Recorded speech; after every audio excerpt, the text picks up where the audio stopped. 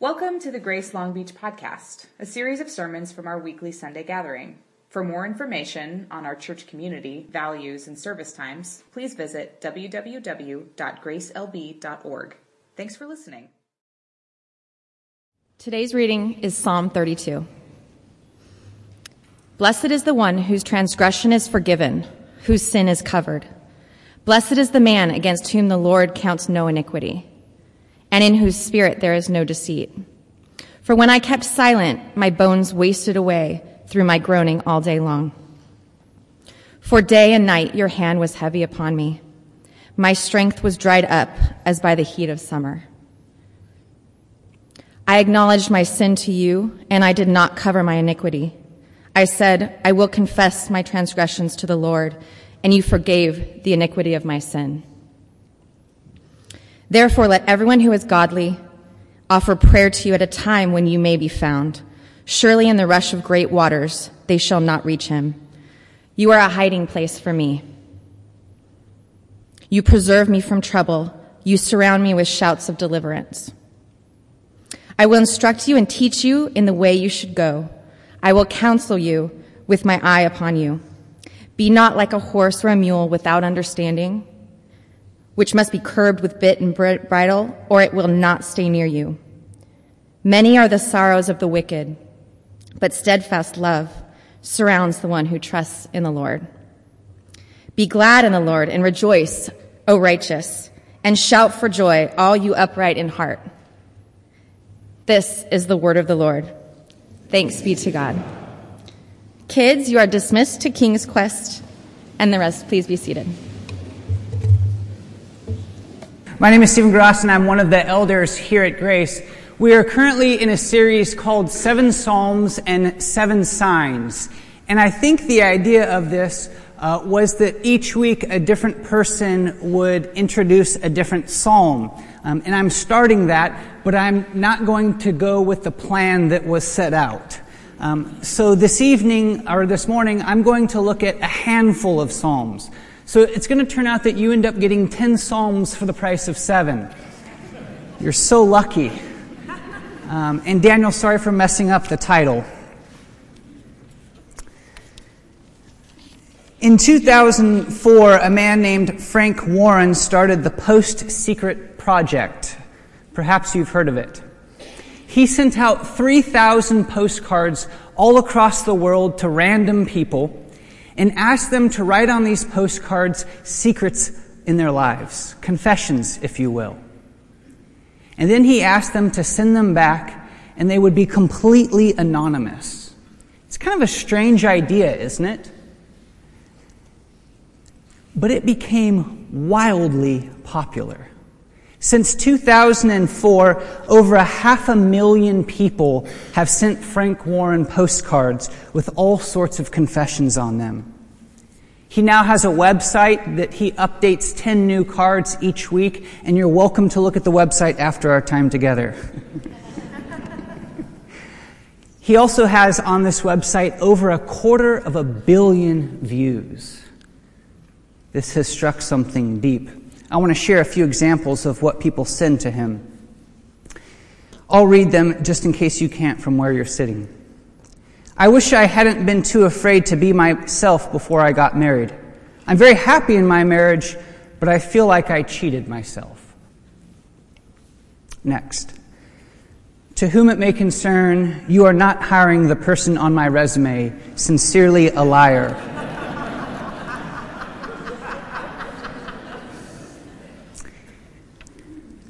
I never told you, but I was on my way home to swallow all of the medicines that day you saw me at the bus stop and gave me a hug. Thank you. Sometimes I wish my mom would put the pieces together on her own. I don't have the heart to tell her I'm not straight. I think everyone else's secrets are slowly but surely saving my life. And this is some of the feedback that Frank Warren gets again and again, that there's something that has been so freeing in reading other people's secrets and realizing that they're not much different than their own. I want to share a few more examples, but I don't have pictures for them. You'll have to use your imagination. I hope he doesn't turn out like me, on a picture of a child's face with his eyes covered with writing. I have 2 master's degrees and a doctorate, but I still feel like a failure, with the F written in red ink on a picture of a cap, tassel, and diploma. I don't know how to go back to God, and I want that more than anything else in the world, with a picture of praying hands. This project is absolutely fascinating to me on so many levels, but one thing that it bears so much testimony to is how much we hold in. How much of our life is lived in secrecy. How much we bear alone. And so it's no surprise that there's something so compelling and so freeing to finally being able to express some of this stuff. Even if no one knows it's your story that's being told. Even in anonymity, there is freedom. So why do I bring up this morning? I think that the Psalms invite us into this level of disclosure. The Psalms invite us to be this honest with what's really going on inside. But how they differ dramatically from this project is that they invite us to be this honest in a relationship. This honest with God. In fact, the entire book of Psalms exists to teach us how to bring every aspect of our lives before God in honest speech. And it's just not easy to do. And so the Psalms give us words so that we can put voice to some of our experiences that often stay hidden. To put words to parts of our lives that impact us so much, but are often out of everyone's sight, as our opening prayer made mention. And this honesty opens up new possibilities in the relationship.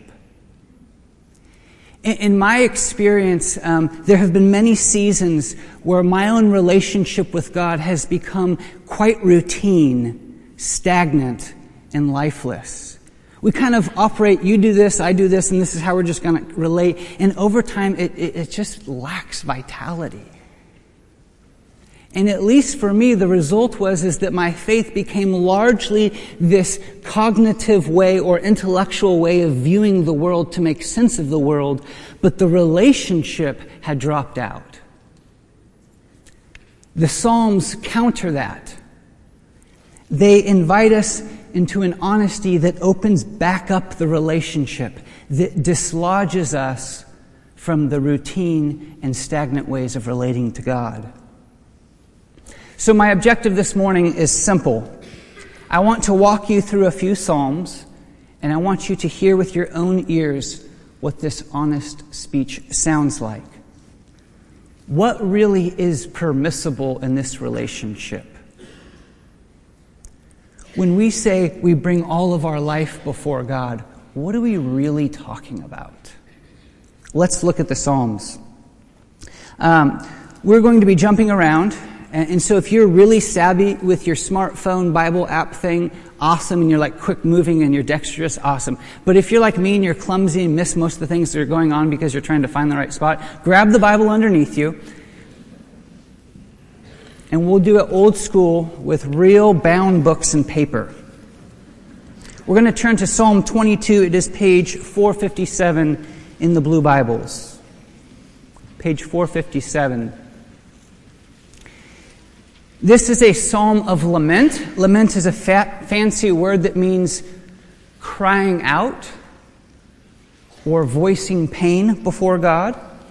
And this is kind of like jumping into the deep area of the pool right now. But we do so, and I start here, because at least half of the book of Psalms are laments, up to 2/3, depending on how you count. And so I want you to hear how descriptive, how honest the psalmist is, in this case David, about his experience. Look with me at verse 1 and 2. My God, why have you forsaken me? Why are you so far from saving me from the words of my groaning? Oh my God, I cry by day, but you do not answer, and by night, but I find no rest. It's one thing that the psalmist's life is in distress, but to make things worse is despite all the groans, all the bids for God to pay attention, it does not seem as though he is. In the midst of David's pain, God seems far away. And what is absolutely remarkable to me is that David is not afraid to name that as his experience. God, I am in a life and death situation, and you're going to abandon me now? I think if David read this prayer in a contemporary church, people might stop him and say, whoa. That's blasphemous. David, you need to trust God. You're not trusting God enough, David. And at least I can imagine David's response being something like, are you kidding? This is exactly what you do when you trust God. It is because I have this history, it is because I know God to be faithful, that I do cry out. And so David continues to name that God's silence is not what he's used to. Look at with me in verse 3 and 4. Yet you are holy, enthroned on the praises of Israel. In you our fathers trusted, they trusted and you delivered them. To you they cried and were rescued. In you they trusted and were not put to shame. God, you have a track record of being reliable and answering. But where are you now? There's just one more thing I want us to see in Psalm 22. I want you to hear how descriptive David is about his experience. Skip down to verse 14 with me. I am poured out like water, and all my bones are out of joint. My heart is like wax, it is melted within my breast. My strength is dried up like a potsherd. Imagine like a dusty, dry old piece of ceramic. And my tongue sticks to my jaws. You lay me in the dust of death. Do you hear the agony? One thing that strikes me about this is it sounds like David has no shame in praying this way. David has complete confidence that he can be brutally honest about how crushing it feels when God seems far away, when God has gone silent. And some people resist praying this way because they say it's disrespectful to do that. You don't talk to God like that. Or it's going to diminish the relationship, or you're kind of giving up on the relationship to talk that way. But it's quite the opposite. A marriage isn't over when there's heated argument. A marriage is over when there's not much more to be said. It is the silencing of complaint that is the death of intimacy. It is the silencing of complaint that is the death of intimacy. And so in the Psalms, pain gets voiced no matter how things turn out. And the Psalms don't only write down the complaints or the hurts and the pains when there's a happy ending to it, when things have worked out. They bring difficult moments to speech regardless of the outcome.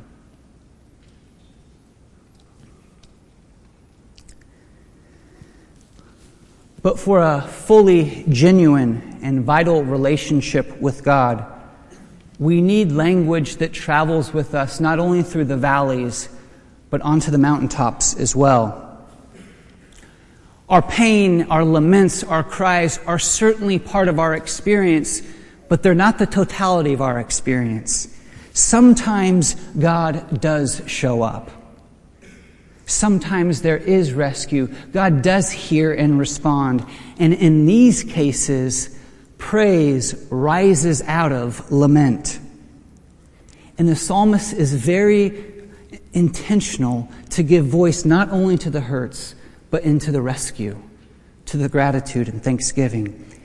He speaks to the disorientation and to the new orientation.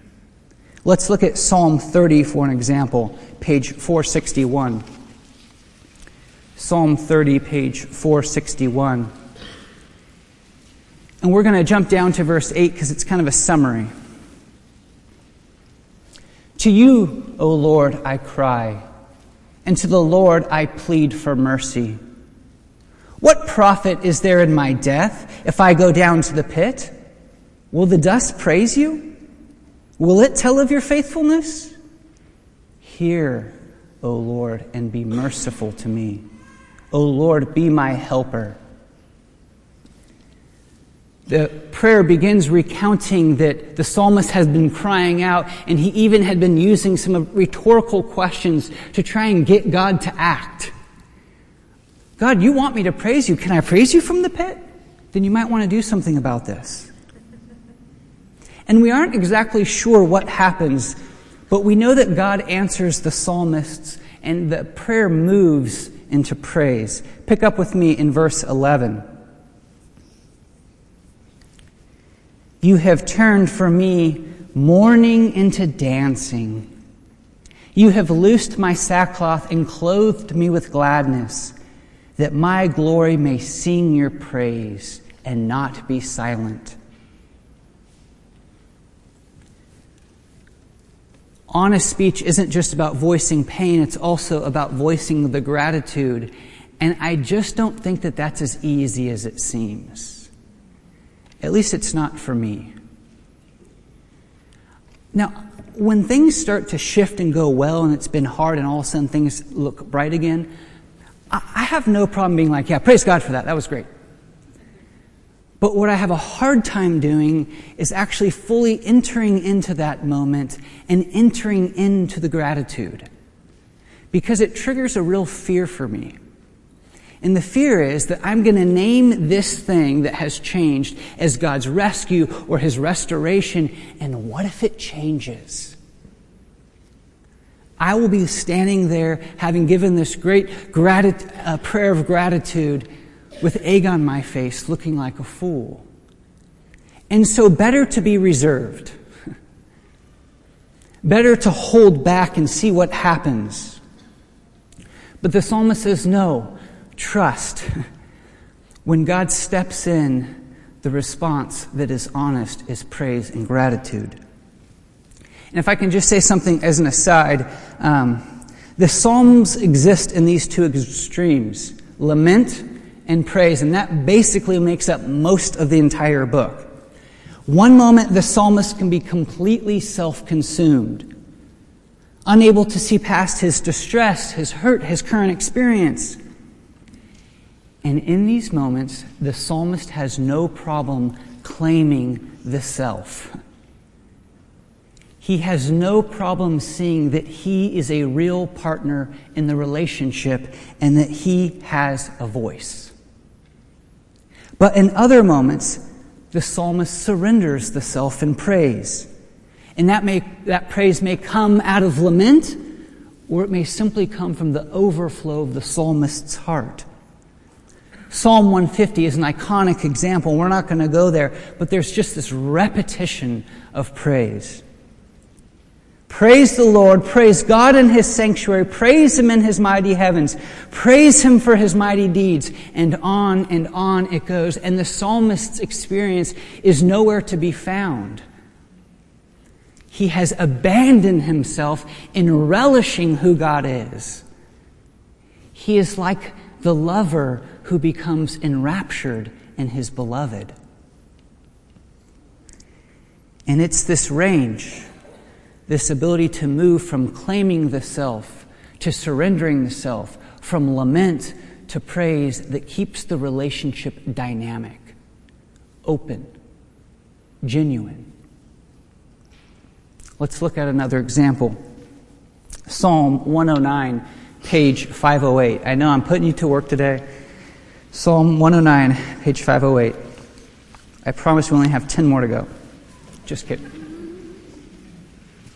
Here too, David is having problems with his enemies. This is a big theme in the Psalms.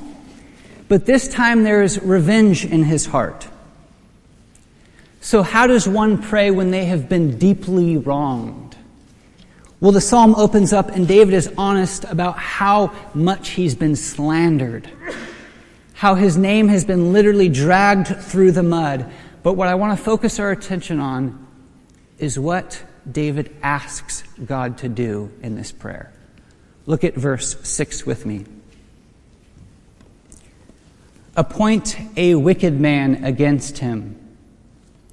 Let an accuser stand at his right hand. When he is tried, let him come forth guilty. Let his prayer be counted as sin. May his days be few. May another take his office. May his children be fatherless and his wife a widow.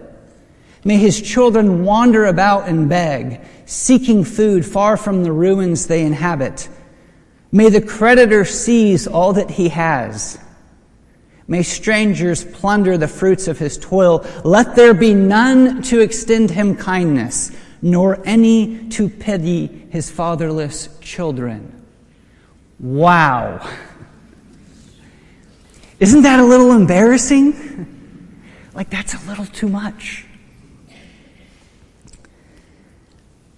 For some reason, David has the audacity to ask God to ruin the life of his enemy and his enemy's children. And don't we think in a biblical prayer that the one praying might say, God, remove these bad thoughts from me. or help me to forgive this person. But David says, no, get him.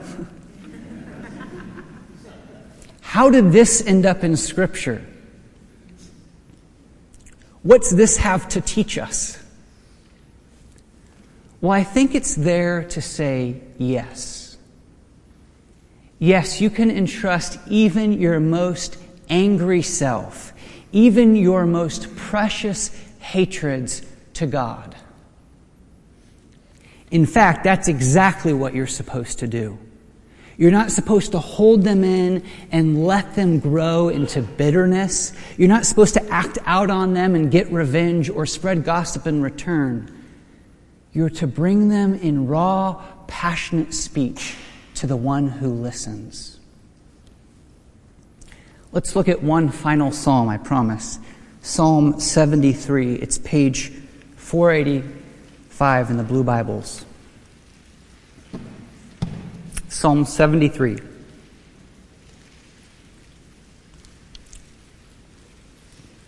Remember, the Psalms give speech to all different aspects of life.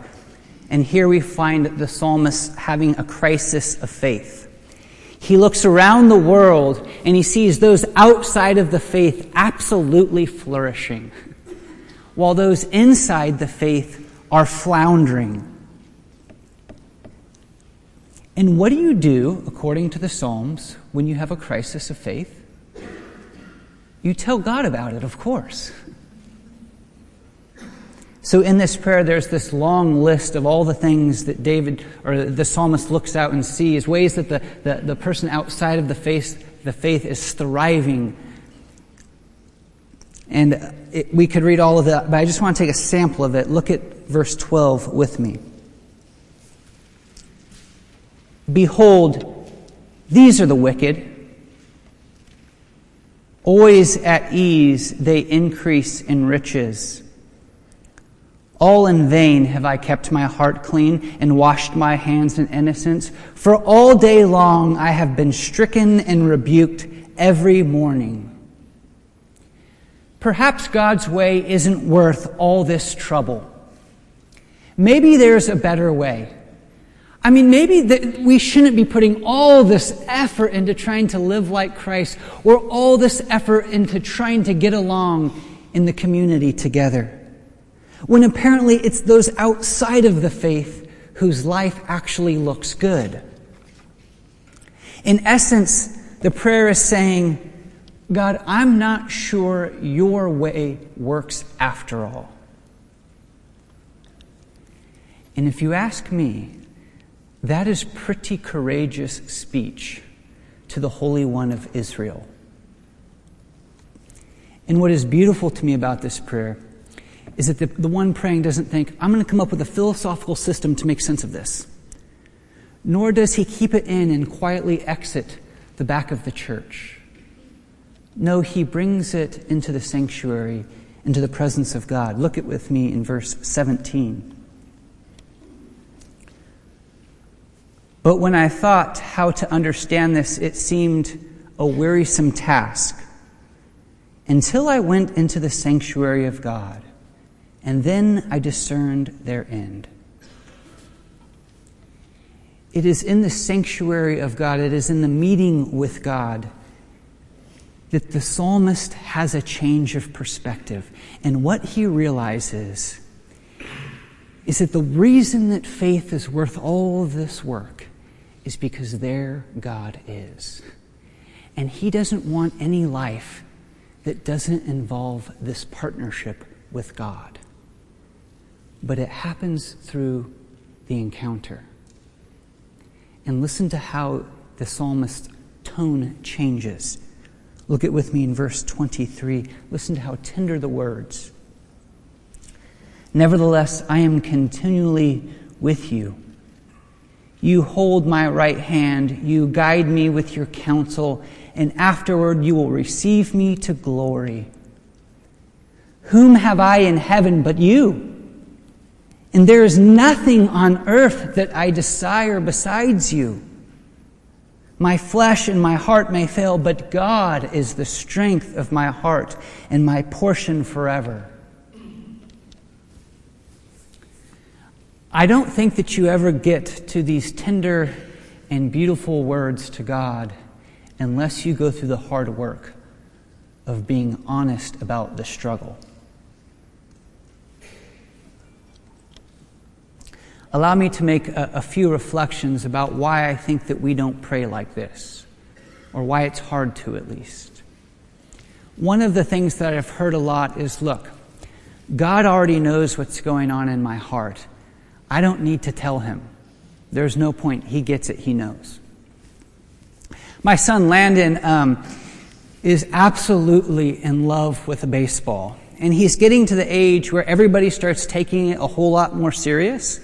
The players do, the coaches definitely do, and the parents do. And Kimmy and I are definitely those parents. Kimmy and I experience so much anxiety during these games that it is embarrassing. Win or lose, we are just uptight. Kimmy's biting her nails, and I'm just like the entire game. And I know some of you are judging me right now, and you're saying your identity is too wrapped up into it, and you need to separate, and it means too much to you. I know. I'm working on it. But last week was one of the more difficult games for us. Landon was in a playoff game. They had a substantial lead. It was 14-6. And they put Landon in to be the relief pitcher, which is awesome.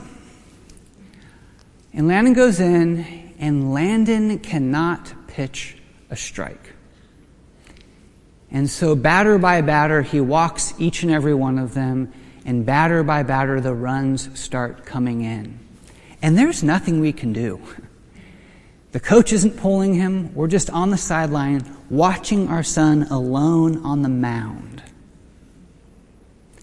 And I'm watching his shoulders start to slump more, the frustration on his face.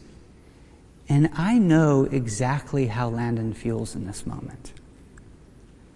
I know the embarrassment of having all these people watch you walk player after player.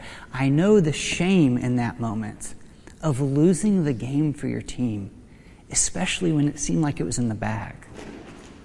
And I know the frustration that day he couldn't throw a strike when most days he does a pretty decent job at it.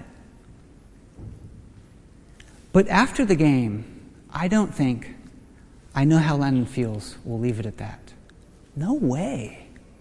I want Landon to run up to me after that game and fall into my arms. And I want him to tell me how badly that moment sucked.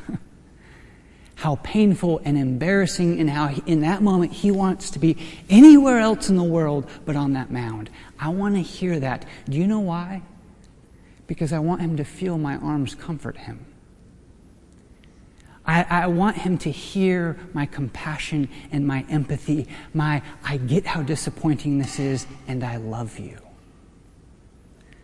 So yes, God knows your anxieties, your fears, your loves, your dreams, your hurts, and your pains, but it is so different when you bring them to Him. If the Psalms tell us anything, it is that God deeply cares about what's going on in your life. It matters to Him.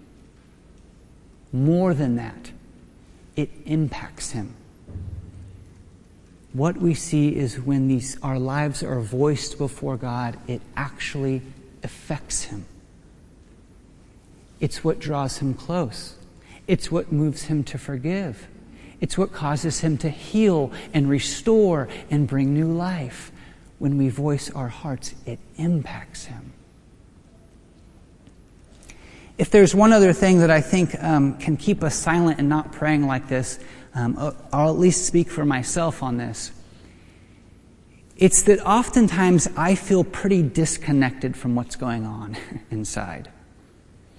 And so if you would say, Stephen, write a praise or write a lament, I'd be like, pretty good. I'm not feeling much.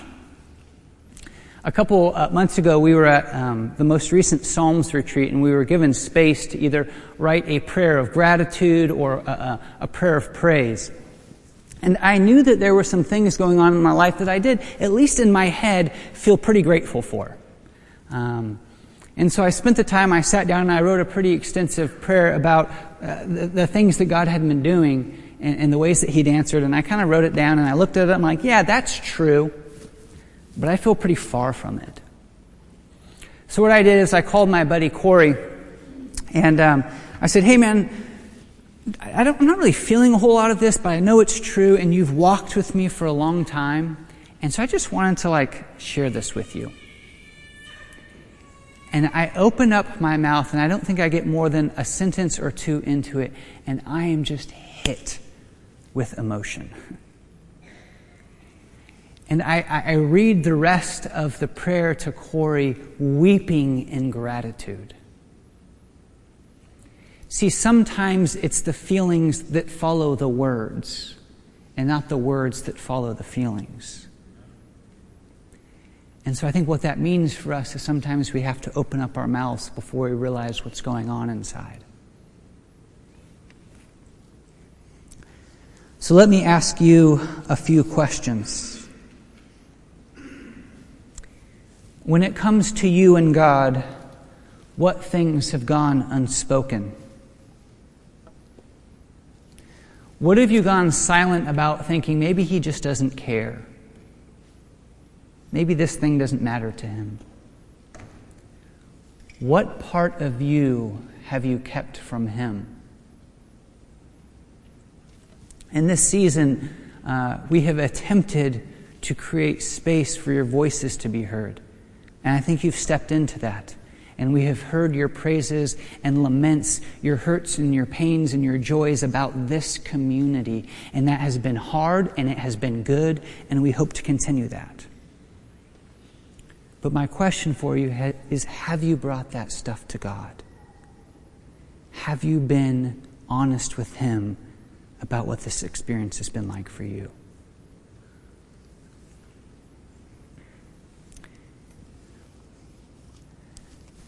Do you know what I think ultimately gives the psalmist the audacity to pray like this? There's this little word that is found all the way throughout the Psalms, and the word is hesed. And the quick translation is love, but it's so much more than that. This love is loyalty, it's faithfulness, it is enduring commitment over the long haul. It's something you can stand on. And it's God's hesed, it is his faithful love that is what the psalmist pushes off of into daring speech. It is because of God's faithful love that the psalmist dares to say how ugly some of the stuff inside is. It is because God's faithful love that the psalmist dares to say, this is how bad it hurts. It is God's faithful love that has the psalmist praising again and again. Psalm 136, how precious is your hesed, your faithful love, O God. May God's faithful love open up our mouths to bring our whole lives before him. Praise be to God.